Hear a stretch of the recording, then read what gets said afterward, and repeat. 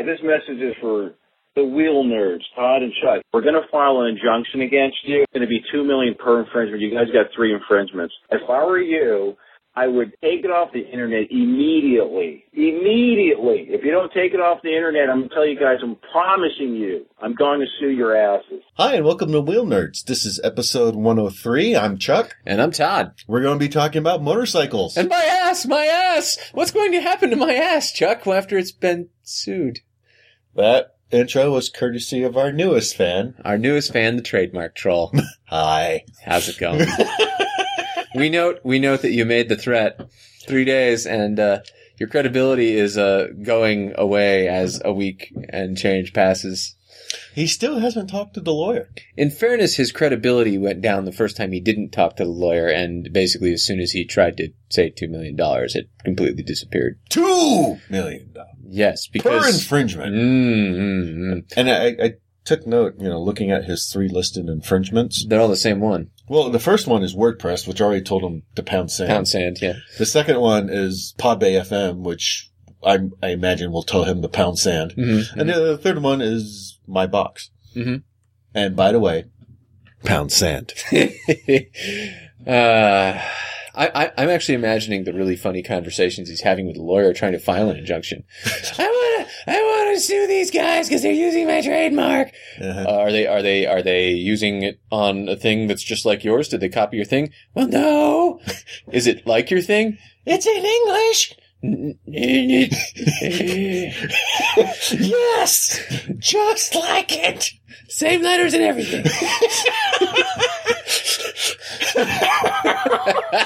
Yeah, that's just that continues to be a thing. Mm-hmm. Yep. And we will milk all the funny out of it we possibly can. Mm-hmm. Please, by all means, leave us more insane messages. Wow, he's angry. He's going to have to up the insanity level on the next one. I mean, the next one's going to look like the Jerry Springer show if he wants it to be remotely in keeping with the he's got to up himself, right? You can't just drop back down to sane. He needs to beep out some of his own language. Ooh, yeah, that would be good. Yeah, self-beeping. Yeah. Yeah. But speaking of funny, entertaining things, mm-hmm. There's something I have to show you. Yeah. I have we're doing a remote thing because I have a surprise for you. Okay, I'll leave my shoes on then. Yeah, leave your shoes on. Okay. Definitely leave your pants on. Oh. There's something special I need to show you. Okay. We got it's in the garage. All right. I'm gonna need you to put this blindfold on. Your house is full of Oh my god. Go upstairs. Ooh, not safe. Not safe. Make sure there's a step. Son of a bitch. Watch out for that. Yeah. It's possibly explosive. Ow. Stay here, Belle. Oh, good. There's a dog running around my feet. Yep. So, you can't see, right? You're good? No. Can't see? All right. Come on in. Okay. Hold my hand. Okay. That's a little awkward. That's not my hand. Okay. So, It's your garage. Yep, it's my garage. I know the sound of your garage. I'm just going to open the door here so that we don't die. Okay. All right. Okay, so I want you to listen to something. All right. What am I listening for? You'll see. Here, just listen for a minute here. Just hold the microphone thingy. Yeah, just hold it. Don't look. Okay, at what? Key. Fuel pump. Chuck, what did you do? I got something new. If that's what I think it is. It's looking at you. I don't think that counts as new. It's looking right at you. It definitely... What? Oh my god. Oh my god, the jokes that write themselves are back! What? Well, you bought another Buell. I bought another Buell. You, sir, are a glutton for punishment. Another Ulysses. And it's red. Red. This is a 2008. Mm-hmm. It's got about 15... Let me look. With a really, really quiet, stealthy pipe on it. Yes. No one ever hears me coming. No, certainly not. Let's see. It's got just under 16,000 on the clock. Mm-hmm. Guy did some interesting stuff to it. Medium explodiness. Yeah. More lights. Wow, those are lights. Yep. Damn. That's the carbon monoxide. There's the carbon monoxide detector. Chirping. Wow. Yeah. You got another Buell. I got another Buell. I must say, it looks pretty fancy and does not appear to have exploded yet, which puts it a damn sight ahead of the previous one. Yeah, I've been riding it for a few days now. It hasn't failed yet. Good. That's good. When do you want to go on a trip? Well, possibly we could actually do the Route 12 trip now and not explode. That would be pretty neat. Yeah. And the guy had done, in addition to the lights, he's put the air scoops on both sides. Mm-hmm. Changed the pegs. He's taken pretty good care of it. Yeah, it's nicely put together. It looks like almost new. It's spooky nice. Rode it from the East Coast to Arizona. And then left it there and fled in the middle of the night. As most Buell owners are wont to do. Listeners, stay tuned. The fun is coming. It's got the factory hand grip warmers, so even extensions. Even as much as you love the Versus, you've been dreaming too much of the Buell. I mean, what? I blame Chris from the Pace. Really? Mm-hmm. He ran across it, did he? No, he didn't run across this bike. He was just posting on Facebook something about, hey, him and his girlfriend should buy Buells. Mm-hmm. And I got so excited about it. I bought a Buell. I bought a Buell. Yeah. I'm not getting rid of the Versus. You have a condition. Because the Versus is clearly, it has its place. Mm-hmm. Particularly if this becomes a project bike. Yes. So, yeah. But now you have a Buell again. I've got my Ulysses again. And I gotta tell you, I love riding this bike. It's so visceral. You never dream of any other bike in my presence, but the Ulysses you always talk about. So, okay. Yeah. Great. And I'm thrilled because now we just have free material all the time for the show. All day. Non-stop. I don't even have to prepare shows anymore. That was the whole point. Your face is a little peaked. I probably sucked in a lot of carbon monoxide in a thoroughly filled garage. This is like when the Earl's exhaust was leaking and I was getting headaches and couldn't figure out why. Yeah, I am. I gotta be honest, there's a part of me that's like, I can't believe he bought another Buell. And there's a part of me that's like, this was inevitable. It was inevitable. You have never liked a bike as much as you liked that Buell. And the price was right. It was a good price. Please take it. Oh, God, please. I don't want it anymore. You're a saint, sir. The guy I bought it from, interestingly enough, says he worked for MMI as their go-to Buell guy. Really? So apparently he knows the Buell inside and out. We need to get this guy on the show. When things go wrong, not if. He's who I'm going to call. We definitely need to get him on the show. So you sold Chuck your Buell. Was it a trap? And he'll be like, no. It gets better. It's not his Buell. It's not his Buell. No, it's my God, he's selling it for a friend. It's like his brother-in-law. Oh, Lord. who wrote it to his house and then left. Ran screaming. Away! I'm free! The curse has been lifted! Touched it last! Not it. Yeah. But, looks great. Runs really smooth. No doubt. It's in killer shape. Runs much smoother than my other Buell ever did. And it's a 2008, so it's got all the improvements, like the steering lock. The less exploding. That wasn't. I said less, not none. It wasn't listed as a bullet point. On the, Oh, crap. They did some stuff with the oil cooler. Maybe that contributes to the less exploding. It's possible, although I did notice your oil cooler is mounted suspiciously outboard. That's how it is on the Buell. That might tickle if you ever drop it. That could get expensive. It's a Buell. Everything's going to be. It's a dead bike. You're going to find a specialist in a far-off land. It's a dead brand. Good point. Yes, never mind. Without the market saturation of something like, a Russian bike. Wow. Spooky. I have a nibble on the Earl. You do? Is that any of our listeners? No, it doesn't seem to be one of our listeners. If you are one of our listeners, please, let me know, because I'll give you a better deal.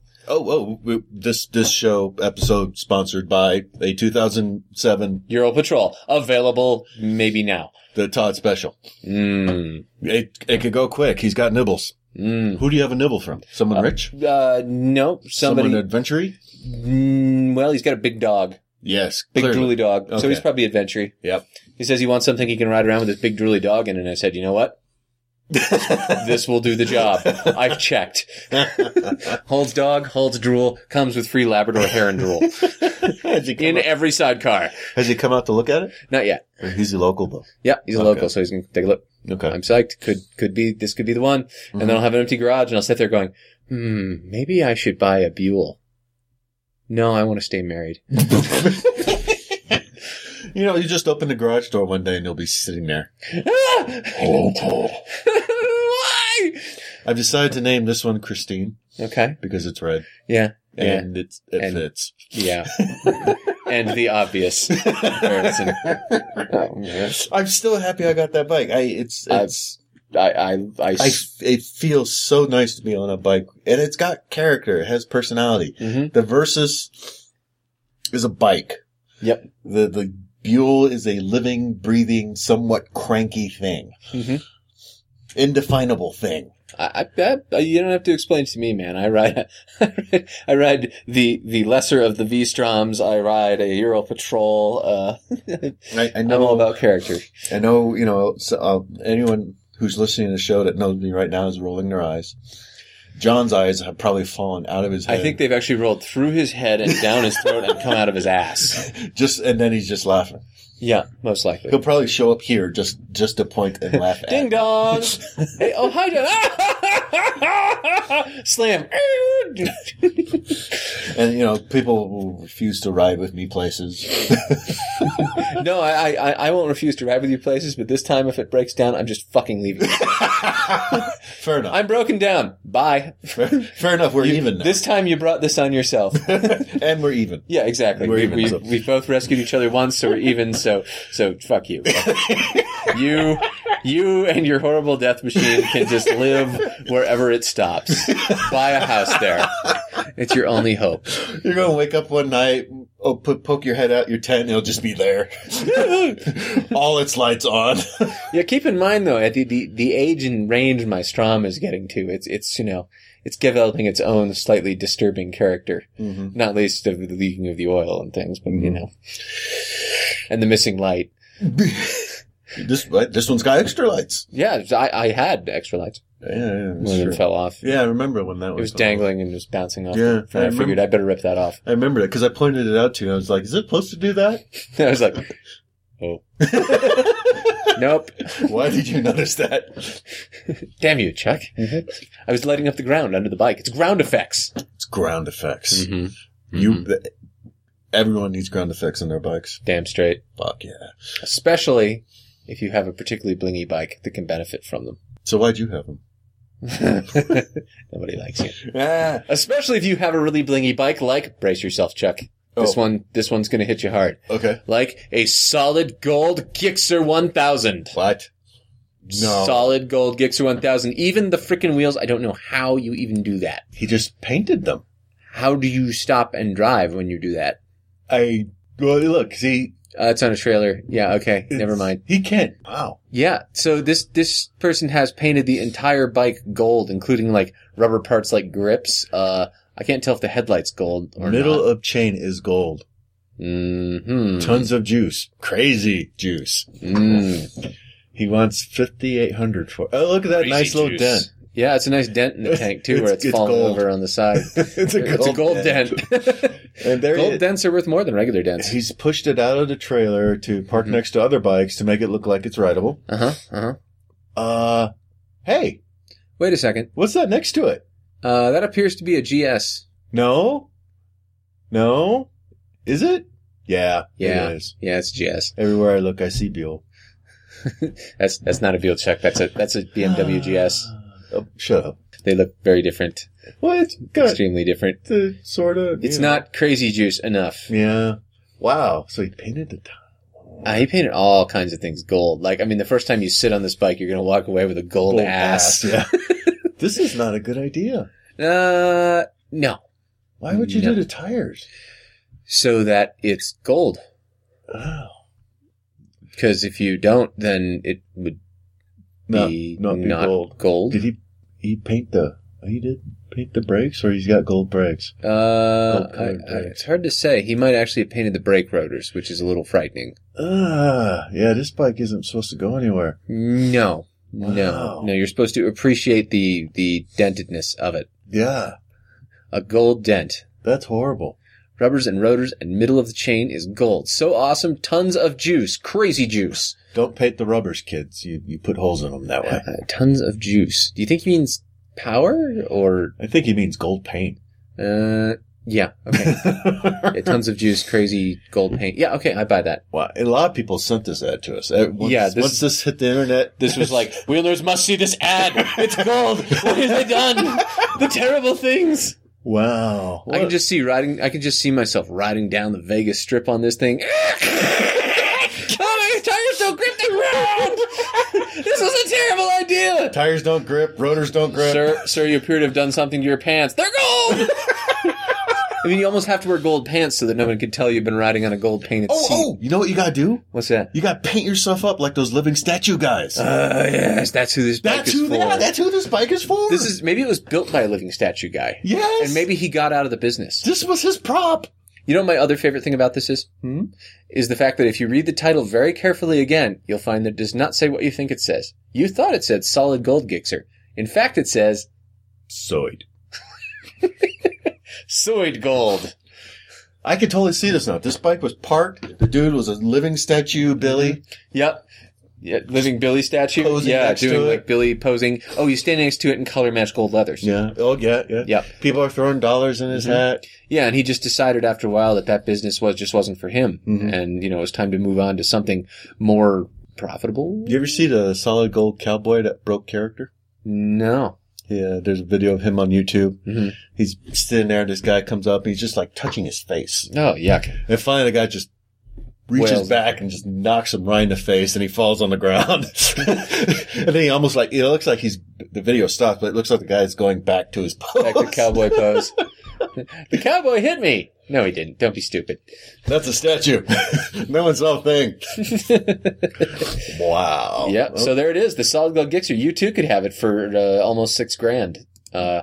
That's actually $3,000 of paint and $3,000 of Gixxer, I think. Wow, that's horrible. Hey, we have an ad for a Buell. Dear suckers.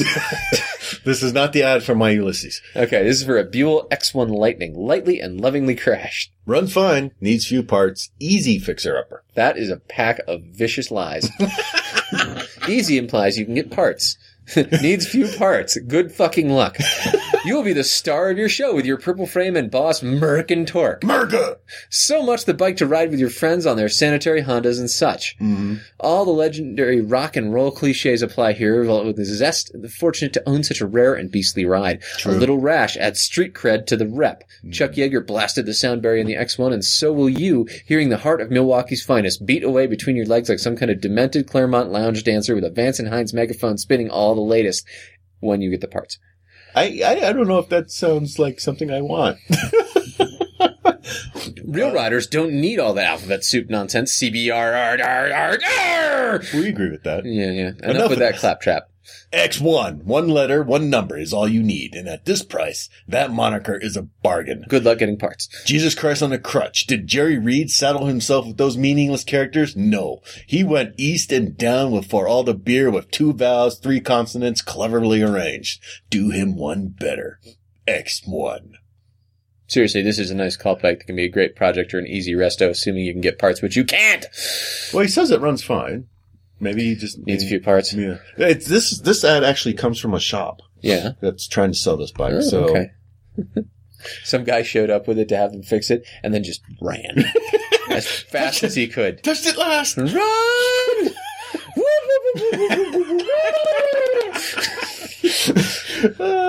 Yeah. So it's a little rushed up on the airbox thingy, and, I guess if you wanted an X1, they have one there. I don't.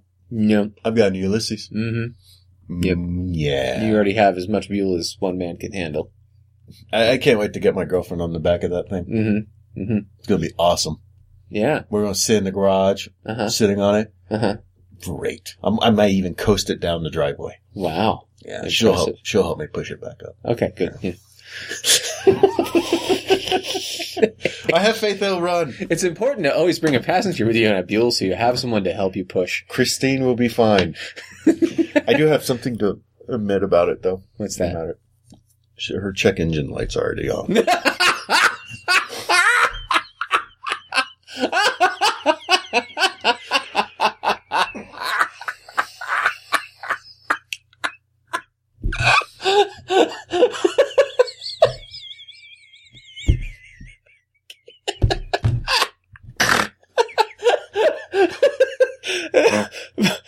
Go on. That's all. The check engine light is on.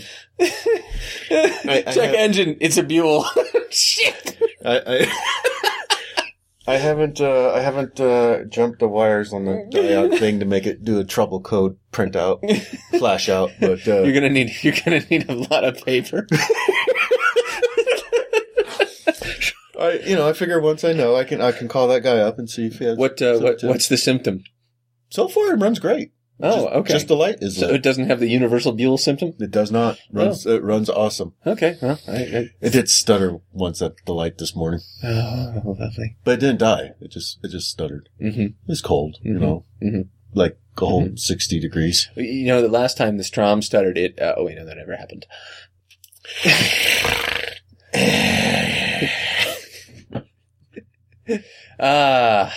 Onward. It runs great. Uh-huh. For now. Let's see. Our next ad is an XR650 exclamation point. $1,000. XR650 exclamation point. Wait, no, that's not an exclamation point. That's an XR651. Yeah. 65,001 cubic centimeters. Wow, this is a big bike. This bike I bought out of storage 2 years ago, and I thought it would make a sweet dirt bike, and man, was I right. This monster thumper will 90 on dirt. This bike does have a few small things, but it is 20 years old. It burns a little oil when it's cold. The fork seals leak. Painted black, and seat is taped. Needs re-rubbered. This bike not in bad shape, just needs a tiny bit of work to be nice. He what does Shakespeare say? Methinks he protesteth too much. It looks like he taped the seat. I will trade for an old truck, 1961 through 1966 Ford, or car like a first-gen RX-7. I may be interested in something everything must have a standard transmission unless really nice. Make me offer, nothing reasonable refused. Okay. Mm-hmm. It's not in bad shape. Yeah. It's great. Yeah. It's not in bad shape. Yeah. It's just a small things. That seat's duct taped. Yeah. Completely duct taped. No, in fairness, if you had a 20-year-old pile of crap dual sport bike, duct tape on the seat is not a completely unreasonable option. Sure. Yep. The dog is growling at the bike in the picture as near as I can tell, which is fun. I really like these ads where the background tells you a lot about the people. Uh-huh. I really, really like that. He's only got a rubber boot on one fork. Mm-hmm. Yeah. Yep. Yeah. Oh, fork seals on the Buell? Fine. I checked them. Good. So take that. Mm-hmm. For now. So he wants something with a standard transmission.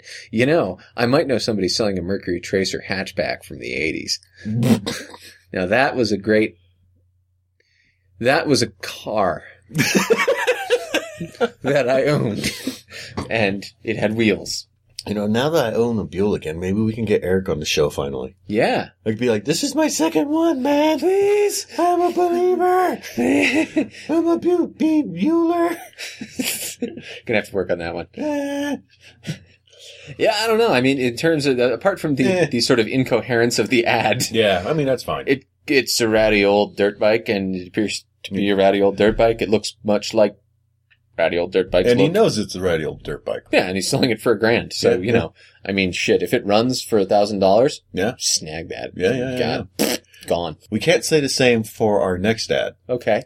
This is, oh no. This is a 2000 Hayabusa with 1,700 actual miles, in Little Canada. 2000 Hayabusa with 1,700 actual miles. Oh wait, I'm totally doing it wrong. Yeah. 2000 Hayabusa with 1,700 actual miles from new, never down or accident. First owner changed from the actual paint. I made it into a sit-up instead of a layover. The gas tank, right? All the original parts go with the 99 and 2000. Were the only 2 years the factory made these bikes without a top end limiter. Runs great. Wow. So he appears to have taken the headstock off of a cruiser and extended the risers back to have cruiser bars on a Busa. Mm-hmm. He's turned his Busa into a cruiser. That is a thing. The steering must be incredibly touchy. I mean, okay, I don't know how touchy that was in the first place, but if it's sport bike steering with big long bars like that, yes, I predict touchiness. Also, the fairing is conspicuously missing. Yeah, he's pulled all the plastic off of it, because you don't want plastic on your cruiser. Nope. What's that? Every one of them new cruisers is also missing a front fender. You know what? Not recommended in the rain. What I thought when I saw this bike? He couldn't afford a Diablo. You know, it does kind of have that look about it, doesn't it? Sort of the fat, weird bike in front of you, with the funky bars. I want that to how much is it? Whoa. I mean, just whoa, man. No. Apparently your dog doesn't like this voice. She doesn't like this bike. Bella! This is unacceptable. Hello. How are you? She sounds... I've got to go back out to where the dog is. She sounds really menacing for a dog that appears to be 40 pounds of chub in a cylindrical case. Yeah. Oh, I like how when the plastic's gone, he has to have the wire harness that just spins up the front and is zip tied there. Yep. That's classy. Okay. So he still has the stock controls on it. And then he jammed what looked like highway pegs way up there. Way up where you put the frame slot. Oh, actually, no, he appears to have, he probably didn't jam them. He probably had space to bolt them because that's where the fairing was bolted. Yeah. But I mean, can you imagine sitting like that? You're like folded up. Well, yeah, that's a little awkward. Yeah, I like the way he also remounted the original gauge cluster right on bars. The top of the bars. Which, again, looks very classy. Yeah. And appears to be, the cheesy windshield that comes with every old bike. The National Cycle handlebar mount one. And something from, Yeah. Wow. Yep, that's a horrible thing that he's done. He also seems to have removed part of the tail section. Yeah. Which I think is fun too. Well, that's all the rage now. Why? Yeah, it's true. Well, and I took the ass off, so it was cool. Well, he didn't want the ass to look like a sport bike. Yeah, good point. So clearly this is better. It needed to be de-assed. He gets the JCW windshield and, or JC Whitney windshield and wow, that's, he's done wrong things. This bike will get the bitches. Looking for a cheap Diavel? Act now. Go somewhere else. All right. We got one more. Okay. It couldn't possibly be dumber than that one. Right? Well, Chuck. It couldn't possibly be dumber than, it's dumber than that one. Oh, this is a local here in Utah. Thanks, $3,000, which is quite a bit, for a Honda Ruckus. How much is a Ruckus new? $3,000. Selling my 03, that for the folks keeping score is an 11-year-old Honda Ruckus with tons of extras. I have had it for about a year and built it from the ground up. 2,300 miles. Just did oil and coolant change. I just want to sell it because I have too many projects. Something or other extreme SS 14.5 inch stretch. This is stretched way the hell out. They've stretched a Ruckus way the hell out. For what reason, I will never, ever know. It's like they stuck it on the rack and tortured it for information. Yeah, or maybe like they went to tow it, but like they forgot to unchain the other end, something like that. Now, this interesting thing about this is another one where if you start to look in the background of the picture, it starts to tell you a little more about the person who did such a horrible thing. Yes. I note in the background of this one, there is a truck whose body parts do not appear to be of matching color. And that wheel looks way rusted. With a rusty wheel. Yeah. There's pieces are coming together. So let's read what all he did here. He's got, password JDM drag bars. I don't know what that is. PSWD JDM bar mount. Okay, that's cheating. That's 1 for 2. R6 taillight. Lord knows from where. Cause that's gonna be. He went to the boneyard, didn't he? A gas tank cover. A Nancy gas tank. Nancy low down shock, not pictured. Low down seat. Unlimited CDI. a uni air filter, and an extra intake. So just so we're clear, the uni air filter is basically a piece of tissue paper that you've rubber band over the intake of your car, for those who are interested in such a thing. Now, the low-down shock is not pictured, the low-down seat are not pictured. This thing looks like it is possibly as much as a foot off the ground. Maybe. Like, my daughter could sit on this. Yeah. This is somebody I would love to see someone ride this thing. Somebody had a vision here, and it was a horrible, horrible, unforgivable vision. And they made this thing. Mm-hmm. And he needs money to work on that truck. Well, obviously, and he obviously needs a lot of money at $3,000 for a basically ruined Honda Ruckus. Yeah. I ruined a Ruckus. You should buy it. No. Pass. This is like some 16-year-old kid. Uh-huh. Yeah, he's like, this will be totally cool. Yep. How the chicks will dig me. Get chicks. Yeah, at least he didn't bother to put a seat on the back for one. Yeah, that's true. He's not living in too much of a fantasy land. Now, what's interesting, Roland sent this ad to us. Mm-hmm. You notice the other tabs he has open? Chuck and Todd are gay, Google search. Wheel Nerd Chuck loses penis, Google search. Yeah. Yeah. Yeah. Roland's got issues. Yeah. I don't know why he's trying to find that film we made. I don't know either. That's just wrong. But, yep, there it is. Whew, thanks, Roland. Thanks. That's a horrible, horrible thing. So tonight we actually have a guest. A real guest. Mm-hmm. Not a crazy person who calls us on the phone. Roland. Okay, so we're on with former editor-in-chief of Motorcyclist, Brian Catterson. He spent, 4 years as the editor-in-chief there, and then another 12 years before that at Cycle World, right? It's actually 7 years at Motorcyclist and okay. 12 at Cycle World, yeah. Oh, good. And then I worked at Cycle News for 3 and American Road Racing for another 3. So oh, wow. So that's... I think it adds up to like 25 years total. Damn. All right, so I got to ask to lead off. You're old. Was motorcycling or journalism the gateway drug here? Motorcycling for sure. Although I did go to school for, I basically majored in broadcasting, filmmaking, things of that nature, but with kind of a journalism minor. I was always kind of good at writing. I did really well in English and composition classes in junior high school and college. So. And you managed to get a job out of that, unlike us. Yeah, it was like it didn't happen overnight. Like I always tell people, you're going to be a musician. You don't start playing at Madison Square Garden. You start kind of down at the corner bar, or maybe you're playing in the corner of a restaurant where nobody's paying attention. So actually, my first story, I didn't even intend to be a journalist. I was just, I just moved to California. I thought I was going to get a job in Hollywood doing some sort of grip stuff, like the non-glamorous side of the business. And this, like a regular movie business or the porn business? Well, it could go either way. Probably it just depends which side of the hill you're on. I'd love to be a grip on a porn set. That'd be awesome. Yeah, just make sure be careful what you're gripping.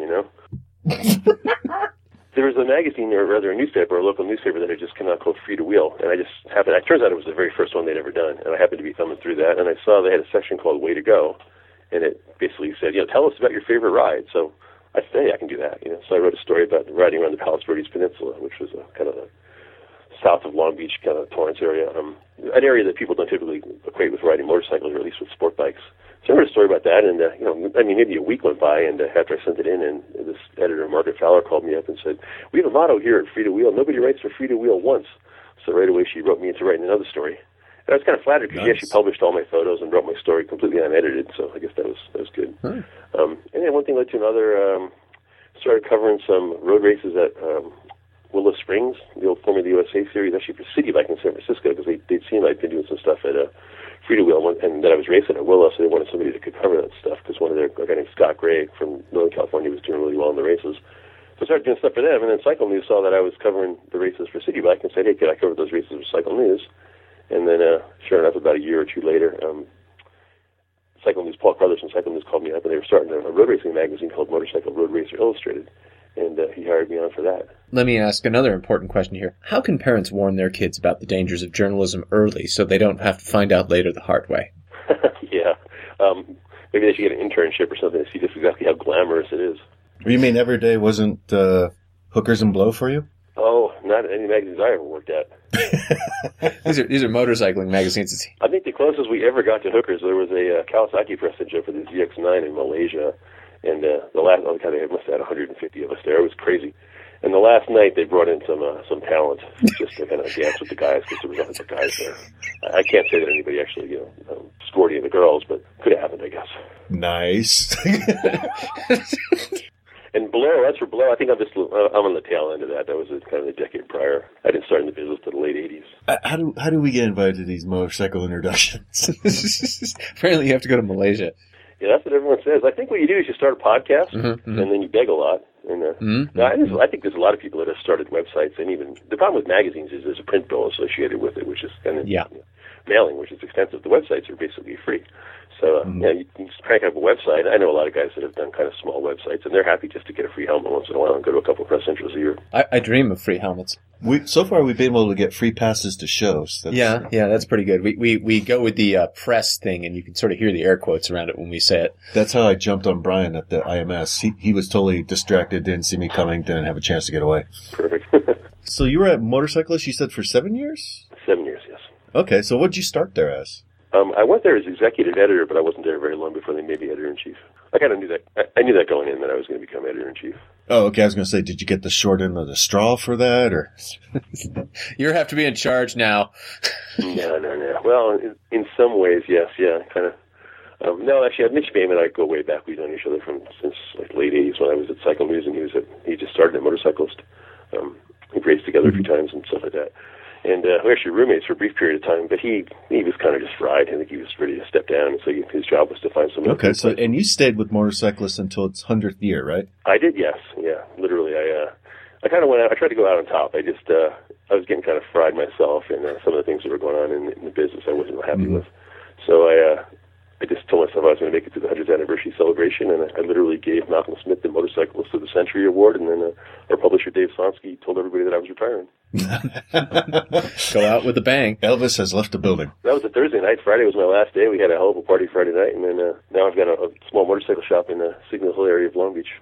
Oh, cool. So are you like tuning bikes or what? Well, actually, it's called Team Cajiva. I've been racing Italian bikes for most of my career, so I have a whole bunch of these Cajiva dirt bikes, and then Cajiva bought Husqvarna. So I along the way, trying to keep these things running, I acquired a bunch of NOS parts from various dealers that went out of business and what have you. So at one point, I just realized I had like a storage locker full of this stuff, and I could probably actually sell it. So I started doing that. It's going on 2 years now, and I don't do as much maintenance. Like I like to do some restorations. I've done some motor builds and a couple of restorations. I'd like to do more of that, but mostly I just sell parts because guys just can't find parts for them. Sure, It's really funny. It's like I'll go buy some parts bike from some guy, and you get the thing, and it's got a Honda gas tank and Suzuki fenders and like all kinds of crazy welding on it to make things fit because they just couldn't get parts even when they were new. So it sounds like Brian's maybe 2 steps removed from being a drug dealer. Hey, man. All your friends, all the cool kids are using new old stock pipes. Don't you want to fit in? All the cool kids are riding Cajivas. What do you think is like the biggest accomplishment you did while you were editor at Motorcyclist? God, the biggest accomplishment? Yeah, what are you most proud of?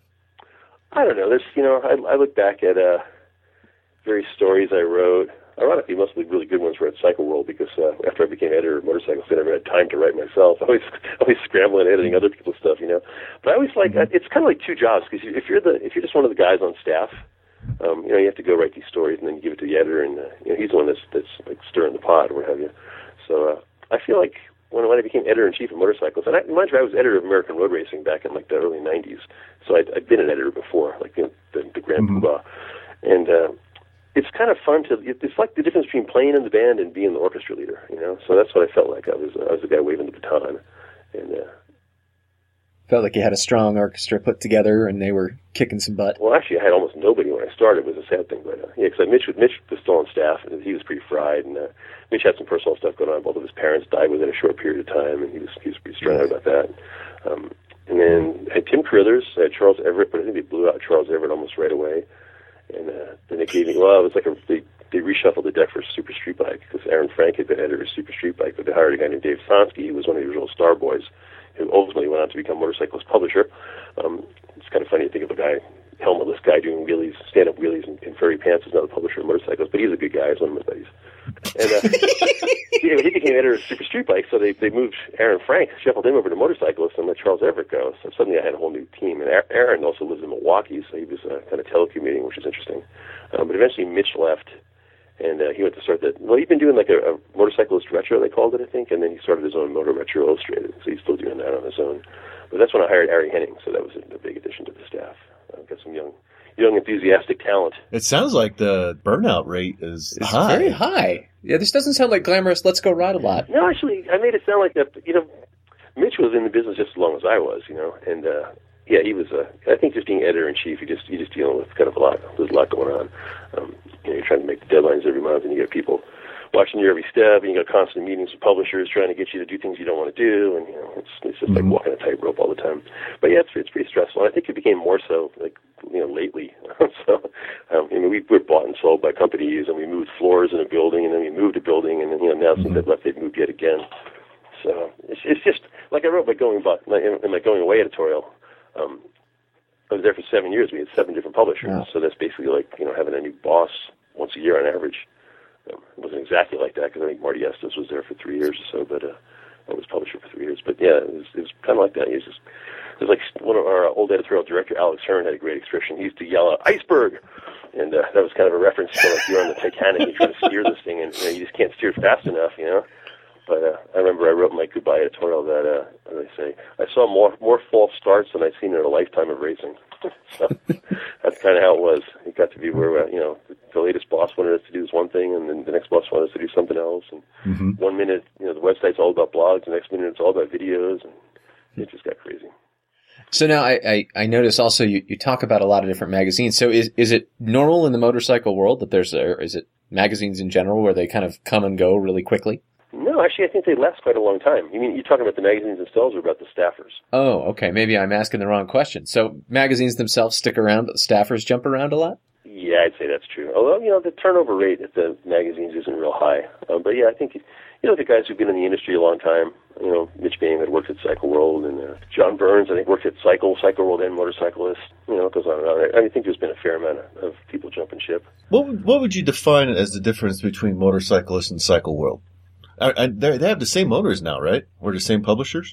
Yeah, it's just recently, within the last year. Yeah, Bonnier, however you pronounce that. Yeah, they own kind of all the motorcycle magazines now. I think except for Rider and some of the dirt bike magazines. What's the difference between Motorcyclist and Cycle World? I don't know. They were always kind of head-to-head competitors. You know? And when I was there, Motorcyclist had covered dirt bikes up through 1982 or thereabouts. And then the publishing company at the time, which was Peterson, started Dirt Rider. And then right away, the Motorcyclists just stopped covering dirt bikes and just focused on street bikes only.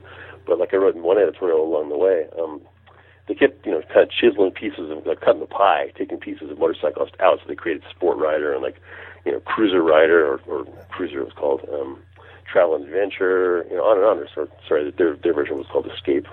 Can't keep these all straight.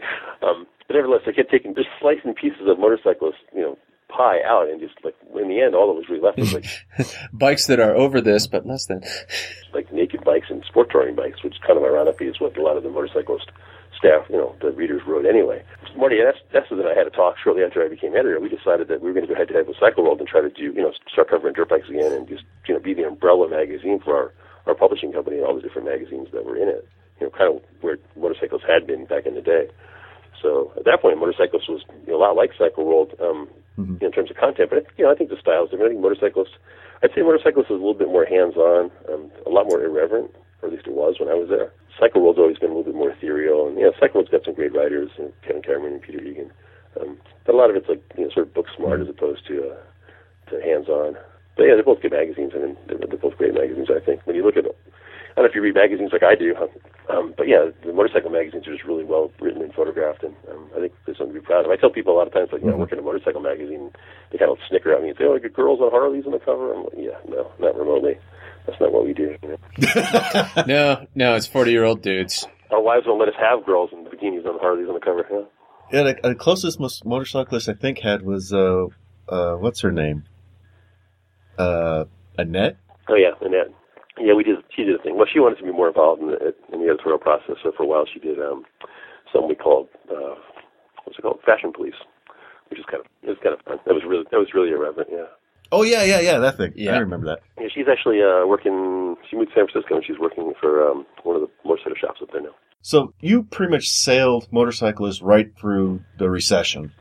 Yeah, that was mine. That was great. I got to inherit it just in time for the whole industry to tank, the whole economy to tank.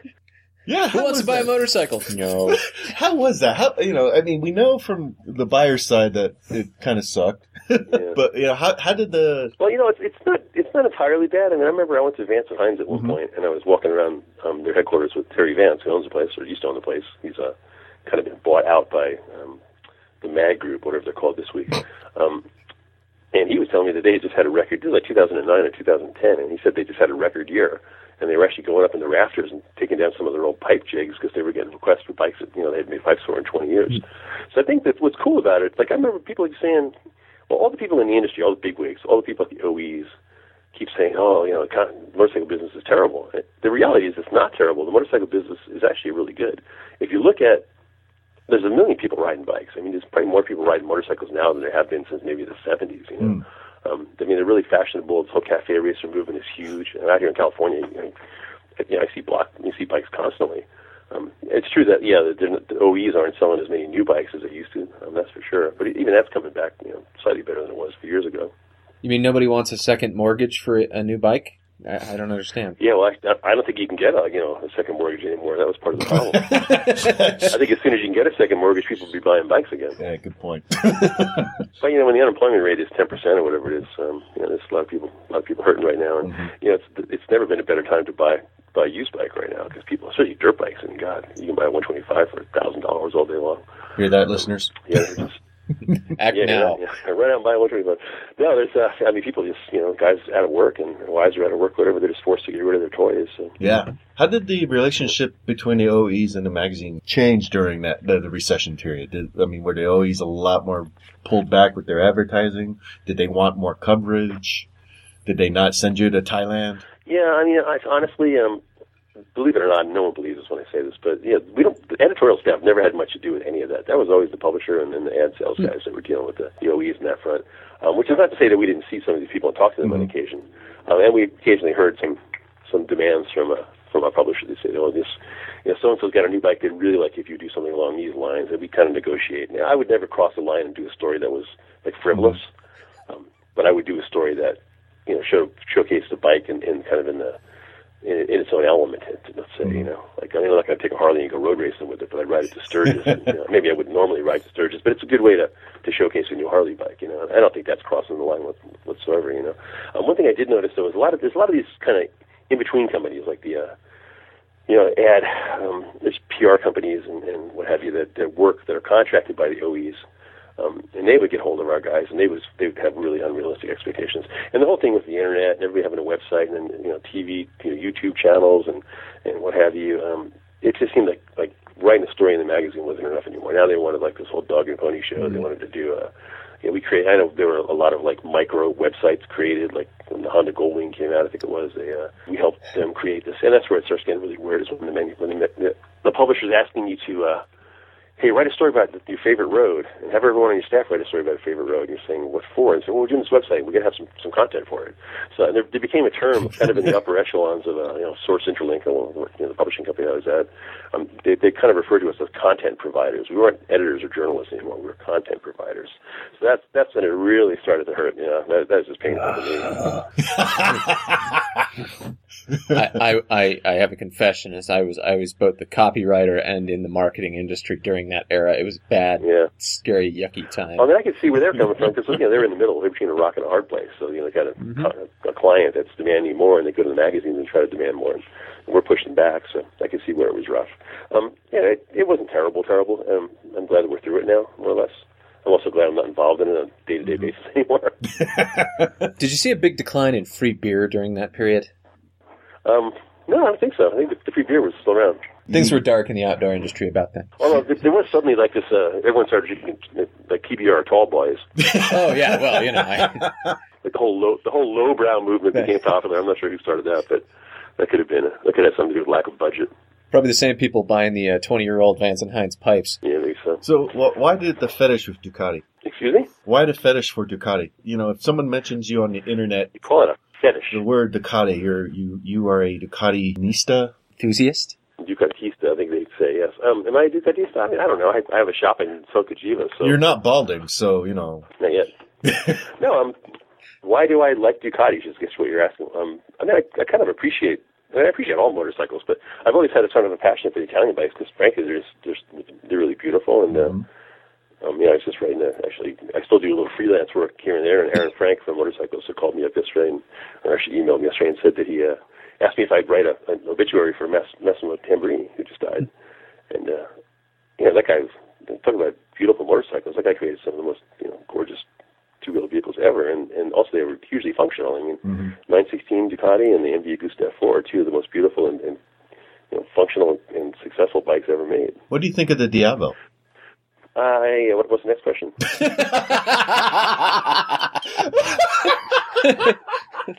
No, I'm kidding. The Diavolo, it's a pretty bold move for Ducati, and it's not at all what I expected. I kind of would have thought Ducati would go more like two-valve air-cooled. I don't want to say like the old Indiana because that wouldn't be fair, but I mean something more like along the lines of like a Sport Classic or like they say that this what's that one, the 1000 GT, kind of like a retro-looking bike, but a cruiser. I could see them doing that. When it came out the Diavolo, it was like holy smokes, this is a liquid-cooled, big horsepower, fat rear tire, like muscle cruiser. That class doesn't even exist anymore. But for sure, it's the most powerful thing in that category by a long shot. Personally, I don't love the thing, like riding it, but that's not my cup of tea anyway. So, what did you think about riding? I've only sat on them, and it seemed like it actually works amazingly well. I mean, it's Ducati's credit when they and maybe they're a little misguided doing this, but they took us for the press introduction. We went and rode up some really twisty roads in the Santa Monica Mountains here, which is not really what you would do with a cruiser, but maybe that's what they were trying to show, is that the thing might look like a cruiser, but it still works like a sport bike. My biggest beef was that kind of a fat rear tire. Those fat rear tires, no matter what you put them on, they never quite handle they don't change direction from side to side like a 180 would or something. Blah, blah, turning now. Well, that's the thing. The Diavolo really wasn't like that at all. And you could pretty much spin the tire at will too with all the power you had. So. Okay, so fat rear tires. That brings up something I got to ask you about. So, in your tenure at Motorcyclist, or magazines in general, you've been through a lot of the fads, the giant chopper fad, let me think, we're in the cafe racer fad now. What was it before that? The big baggers, I guess. Cruisers, and the adventure bikes. Yeah. That's kind of fatty still. Yeah. Well, go ahead, sorry. I was going to say, what do you think the signs are that a fad's about to die? Because I'm always interested in this because it's usually the time you can pick up bikes really cheap. Someone's going to get mad at me for saying this, but I've said it before, so I'll say it again. When Honda goes to production with whatever that fad bike is, the fad is over. It checks out. There's a Honda Fury. Fad's over. The Furby, yeah. The Honda Furby, that was the death knell for choppers. Right there, you knew it was over when Honda created that. So, oh my God! If Honda does a cafe racer, then cafe racers. They just made the CB 1000. Oh, having said that, though, I mean, if they brought back the GB 500, I think that would be great because guys would love that bike. But once they domesticate something, that Honda puts it out. Yeah. Makes a certain amount of sense, doesn't it? Well, I just saw, Yamaha just brought back the SR 400, which they've been selling in Japan forever. But they used to sell the SR 500 here, and I don't think they've sold that since like the early 80s. But now with this cafe racer movement, all these people customizing bikes. Not always well, but yeah. Oh no! Don't get me started there either. I was telling somebody recently. I said, I look on Craigslist a lot, trying to find bikes to try to buy and sell and get for my business and all that. Sure, for your business. I saw one the other day. It said like Bobber Chopper Cafe Racer. It might have been one. There might have been one other thing in there. I can't remember what it was. We've leave it at Bobber Chopper Cafe Racer. And I said, well, it can't be all three. So I clicked on the link and opened it, and I saw the picture. I was like, oh my God, it is all three. Someone had some spare time.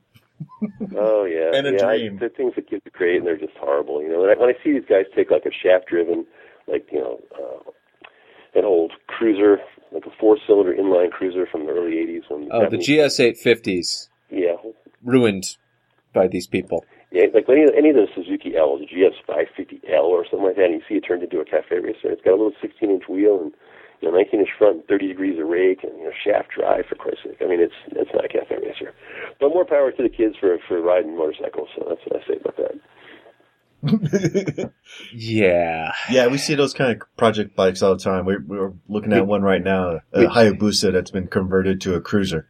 We do a tidy amount of show making fun of the ads of people trying to sell these ill-advised modified bikes. To me, it's kind of encouraging that the kids are riding motorcycles because I remember not too many years ago, people were saying that kids are playing video games, they're all sitting inside, they're eating donuts and getting fat, and then all of a sudden, out comes like this whole extreme sports movement. Guys doing backflips on dirt bikes and stuff.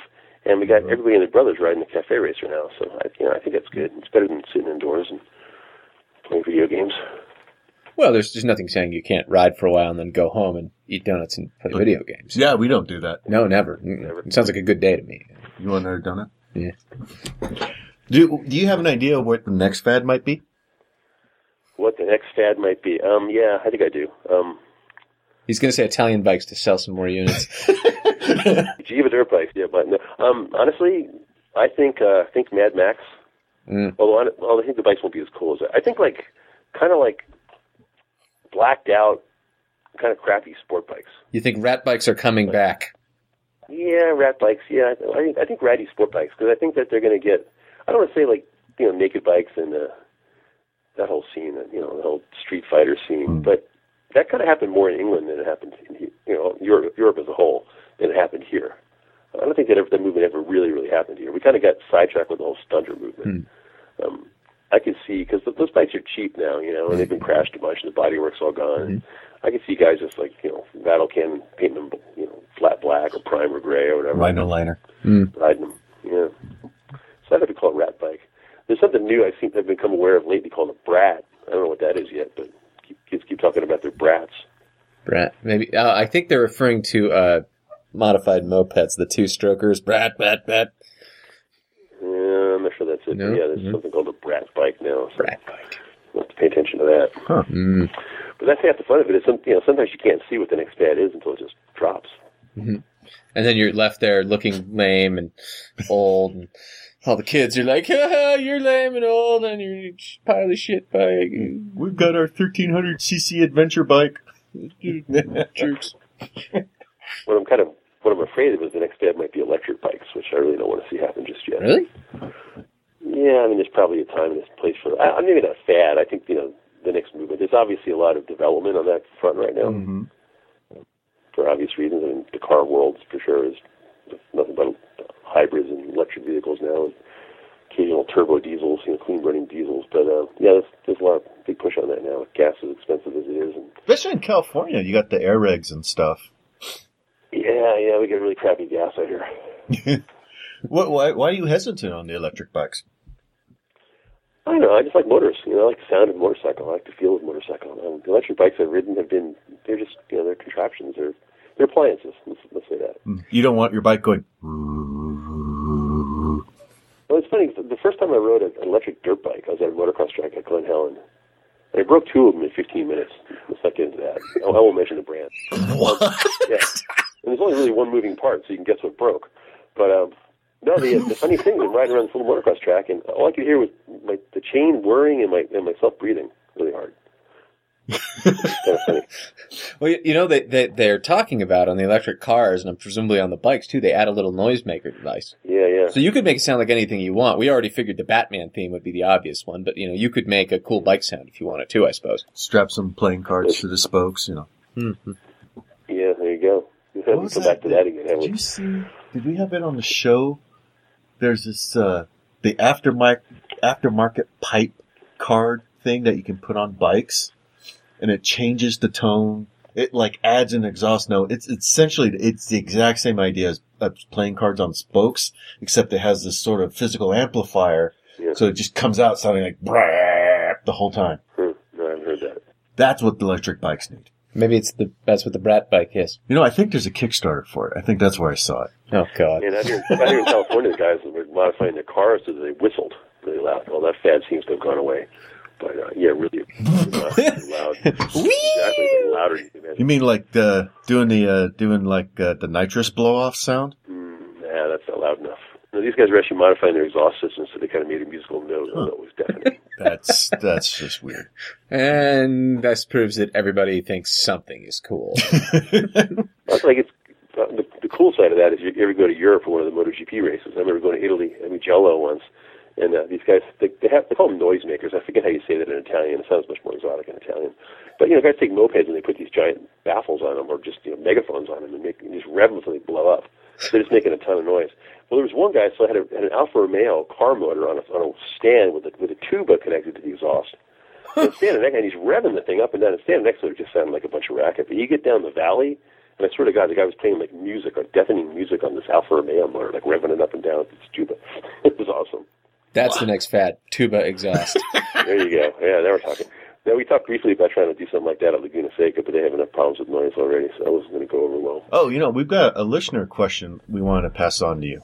Mm-hmm. Why the hell do motorcycle magazines always pick the $20,000 plus priced bikes as their best bike? Oh, yeah. Is it because they don't anticipate the majority of readers calling them out on bad selection if they pick a low price bike? Or because most people can't justify the price and can see if the bike's right or wrong? Well, I'm going to throw that right back in the guy's face and say we don't. And as evidence of that, I'm going to point to the fact that we picked the Kawasaki Versus as our motorcycle of the year one year while I was there. Mm-hmm. Yeah. Touche. Take that, Kareem. Touche. The middleweight bike was cheap. That's part of why we picked it. It was great bang for the buck. Mm-hmm. Yeah, not to say that we haven't picked the Ducati, 1098 or whatever as motorcycle of the year, but yeah, for sure. We tried to, honestly, we weighed everything, we looked at it all and every angle, and we had some pretty good arguments about which bike should be picked, and some years was pretty much unanimous, but yeah, the Versus was a good one to beat. So you can tell when Bike of the Year article's about to come out because everybody walks out of the office with black eyes. And they're not talking to each other? Oh, yeah, we're in the office. We were in the conference room for a long time with the door closed, and there was much yelling. I remember when Versus got picked for that. I think that was actually one of the things that got me to buy a Versus. That and the fact that it's the only bike I'd ever ridden that I wanted more than the Strom. We also picked the Ninja 1000, which wasn't a particularly expensive bike either. So, matter of fact, I just rode one of those to Las Vegas this weekend, or last week. I went and did a story for Motorcyclist up there. Nice. Yeah, they don't call me often anymore, but once in a while they're busy, and there's a press intro that comes up, so they send me out there. So I went and rode the new, slightly revised KLR 650. Okay. Rode from Las Vegas to Death Valley and back. Spent like 3 days tooling around on dirt roads out there in the desert. It's beautiful. Trying to bum cash off of people, eating out of dumpsters, living the KLR life, basically. Yeah, definitely. Stayed at a really nice hotel in Death Valley. We should just name some models and get his opinion on them. Okay, sounds good. Give us an affirmative or negative grunt. Or even, a comment. Suzuki V-Strom, the 1000. Well, I haven't ridden the latest one because I'm sort of out of the loop now. But I've always liked those bikes. And have I gone over my positive grunt? No, actually, as much as I like the 1000, I think that the 650 is a better bike. Yeah, okay. The V-Strom 650 is a really good motorcycle. And at one point, we had 3 guys on staff at Motorcyclist. Not editorial staff, but staff at large, staff as a whole, that were riding V-Strom 650s back and forth. Yeah, because their editorial staff, they were all on Ducatis, BMWs, yeah. Triumphs. Well, you get the editorial, you get fancier. Part of the job, man. You got to test you got to test the new stuff. That's a job. Well, the writing isn't the job; it's the writing. Yeah. A street triple. Nice bike. Yeah, nothing wrong with it. A Buell Ulysses. Not a great motorcycle.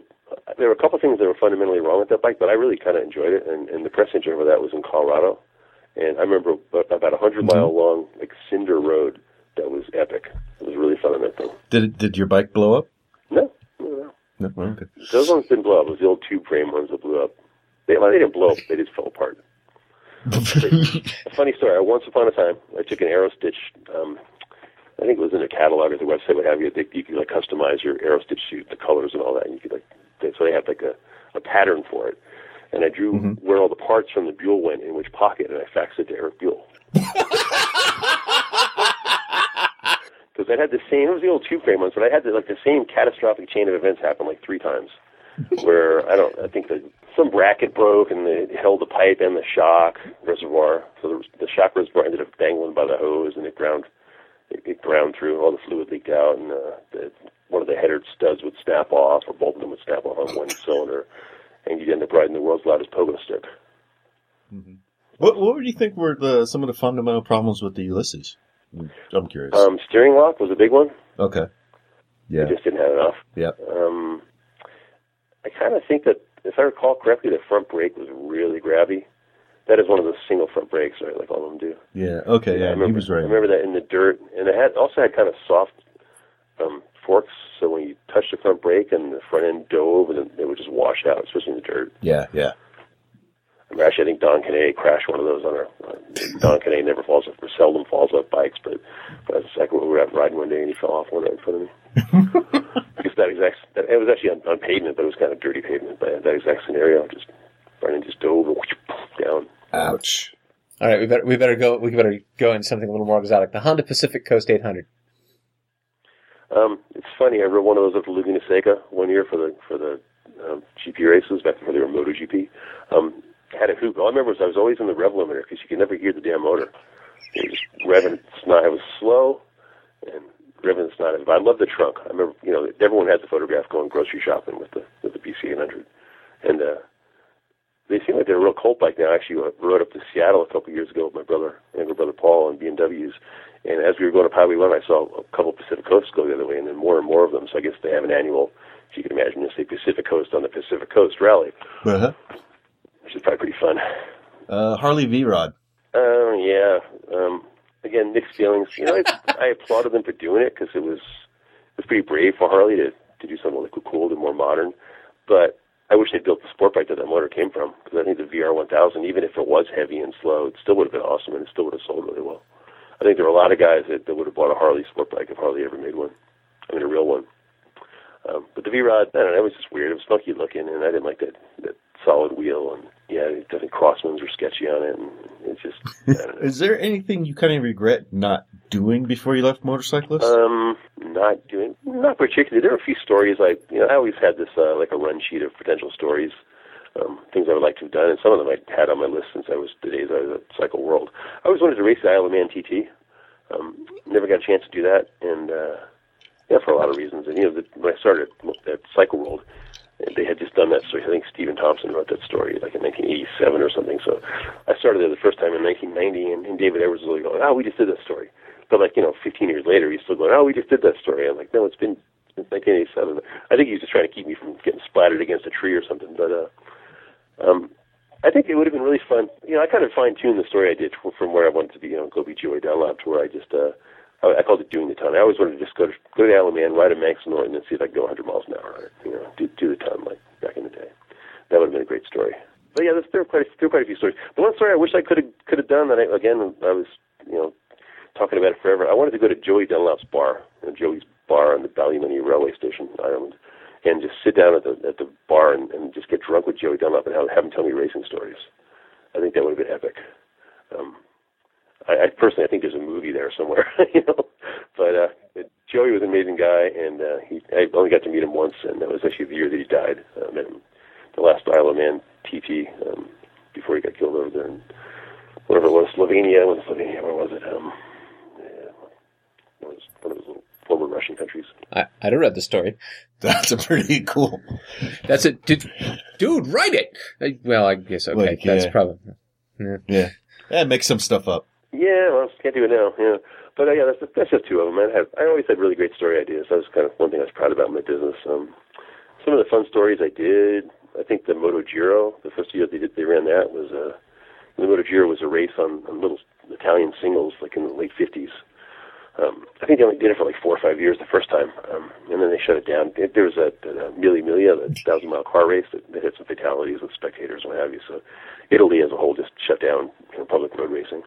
So the Moto Giro was one of the fallouts from that. But anyway, decades later, they brought it back as kind of like an endurance run for vintage bikes. And I rode a 1962 MV Agusta 125 all over Italy for like 6 days.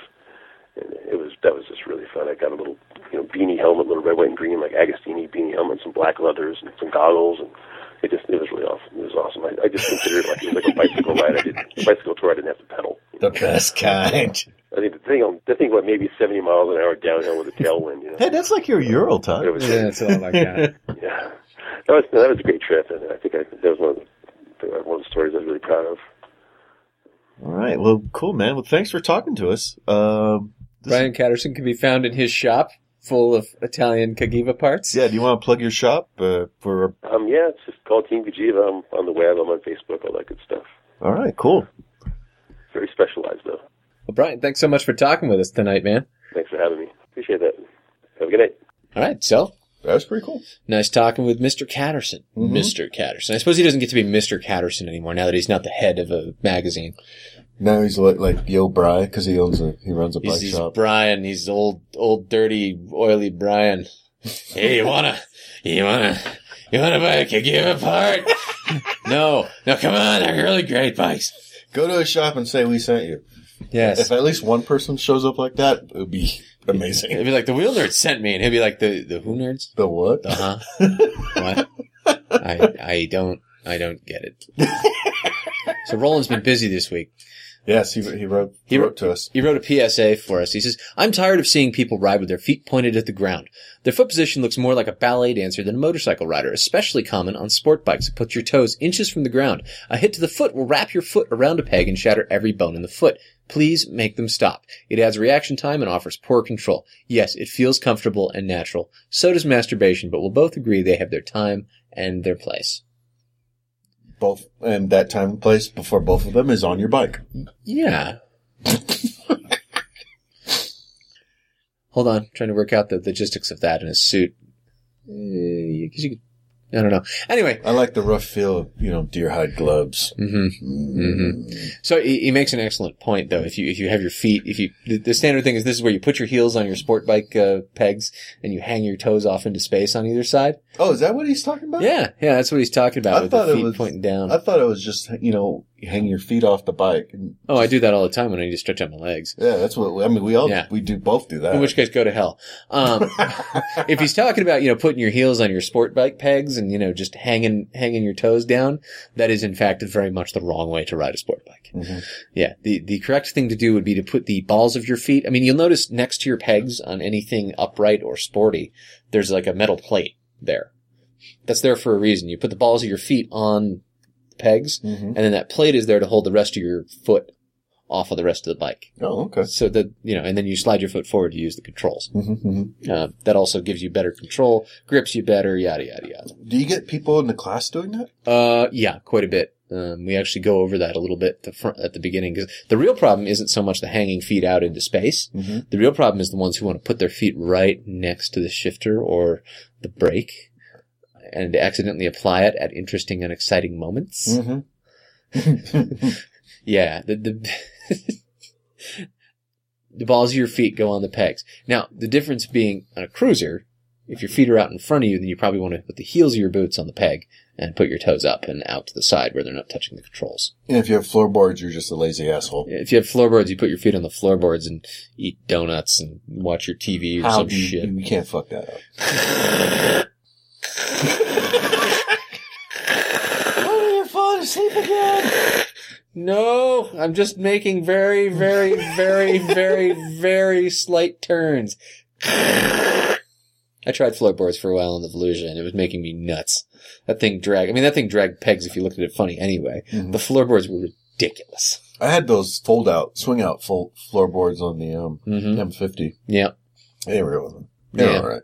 Yeah, I didn't think too much of floorboards. When we were test riding Harleys, it was kind of cool to have floorboards. Well, that was a different situation, because the floorboards were built into the whole fairing of the bike and all that kind of stuff. Mm-hmm.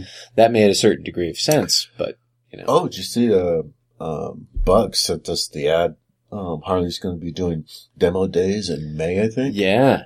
You want to go down, do another? Let's hit it up. We could get sliders. Maybe there's a band.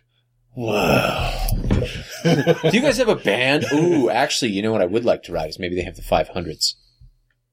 The 500s? The new Harley Street 500s. Oh, yes. Harley has a 500 and a 750 now. Really? Yes. Is it coming out of the? Yep, that's them. Okay, yeah. Yeah, they're apparently the parts are suspiciously Hoya-sungy. Yeah. But you know what? Hey. I think that guy said they were shipping them in and assembling them here. And Yep. Well, they're I found out about it because I was talking with some of the other coaches, and they're the people who do the Rider's Edge, soon to be Rider Academy, are pretty excited about these bikes because they're super duper good trainers, and they deliberately built them so that they have these great big bright orange crash guards they put on them. So they only fall over like so far. Wow. Yeah. Their people love them. The students love them, because they're not huge and top heavy. Mm-hmm. They say the one thing about them that's really cool is they're deceptively light. Like they look kind of beefy, but then you start moving around and the things are just light as feathers. So I imagine they're a better trainer than the Blast, which is God, the torquey, yes, the torquey beast. Torquey single, nothing, blam! Suboptimal. It's the best way I can That'd be kind of cool. We can go there and ride some of those. Mm-hmm. I'd be okay with that. Yeah, I think so. That's May 10th, May 11th. All right. Well, we'll hit it. Listeners, the Wheel Nerds will try to be there. And they've got those sliders there. Bug says, maybe something you guys might enjoy in case you're not on the mailing list, and since it's so hard for Chuck to get a test ride anywhere but at the dealer, and fuck you. In fairness, the Harley dealership throws keys at us. It does. They do. It's because Chuck has that kind of like, that middle-aged smell about him. It's like the old people smell, but not quite as bad yet. I said too much. Nobody likes you. Somebody likes me. Have you noticed my girlfriend is in her 20s? Uh-huh. Oh, wait, that does make me a middle-aged guy. Yeah, I say, so you're a middle-aged single dad, and your girlfriend's in your 20s. Mm-hmm. Way to break the stereotypes, Chuck. And I just bought a dream bike. Uh-huh. Yeah. Mm-hmm.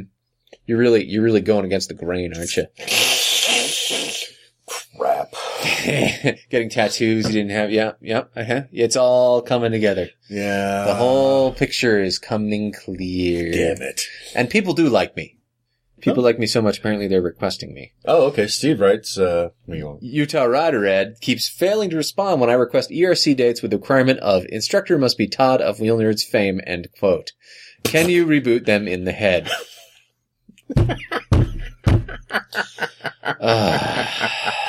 Must be Todd of Wheel Nerds. Steve, if you get me in trouble.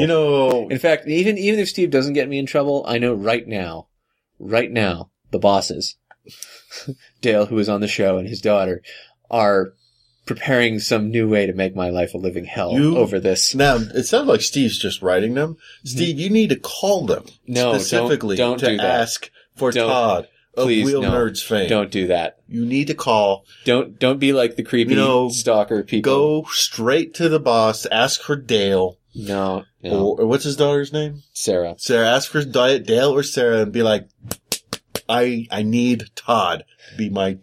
And you didn't. No. Steve's not the first guy to request you.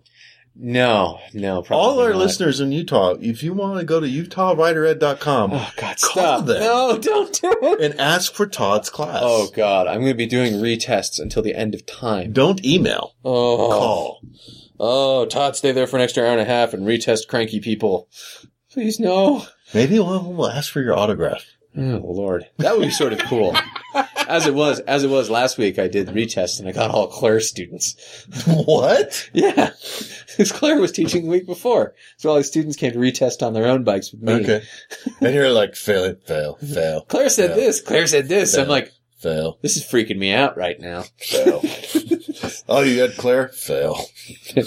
Claire, yeah. Fail. Yeah, don't be like the creepy. One of the problems apparently with running a school is every once in a while there are some kind of creepy students who creep on a particular instructor. Oh yeah, after the class. Yeah, and they start to kind of stalk them a little bit, or like, well, I was wanting to meet Ralph for after. But this is before the class, and this is specifically because of Wheel Nerds fame. In fairness, I guess I get some sort of marketing bonus here, but I'm pretty sure I'm also going to get a total raft of shit, just on general principle. Completely worth it. What do you learn, Todd? I've learned why buy an expensive bike when you could just make a bad mod to a bad bike and have something that looks vaguely like it. If you squint right. What have you learned? I've learned that hope springs eternal. And so do check engine lights. Fuck you. I have a new Ulysses. That's all we got time for this week. Until next week, I'm Todd. And I'm fuck you. Ride safe, everyone. We'll see you next week.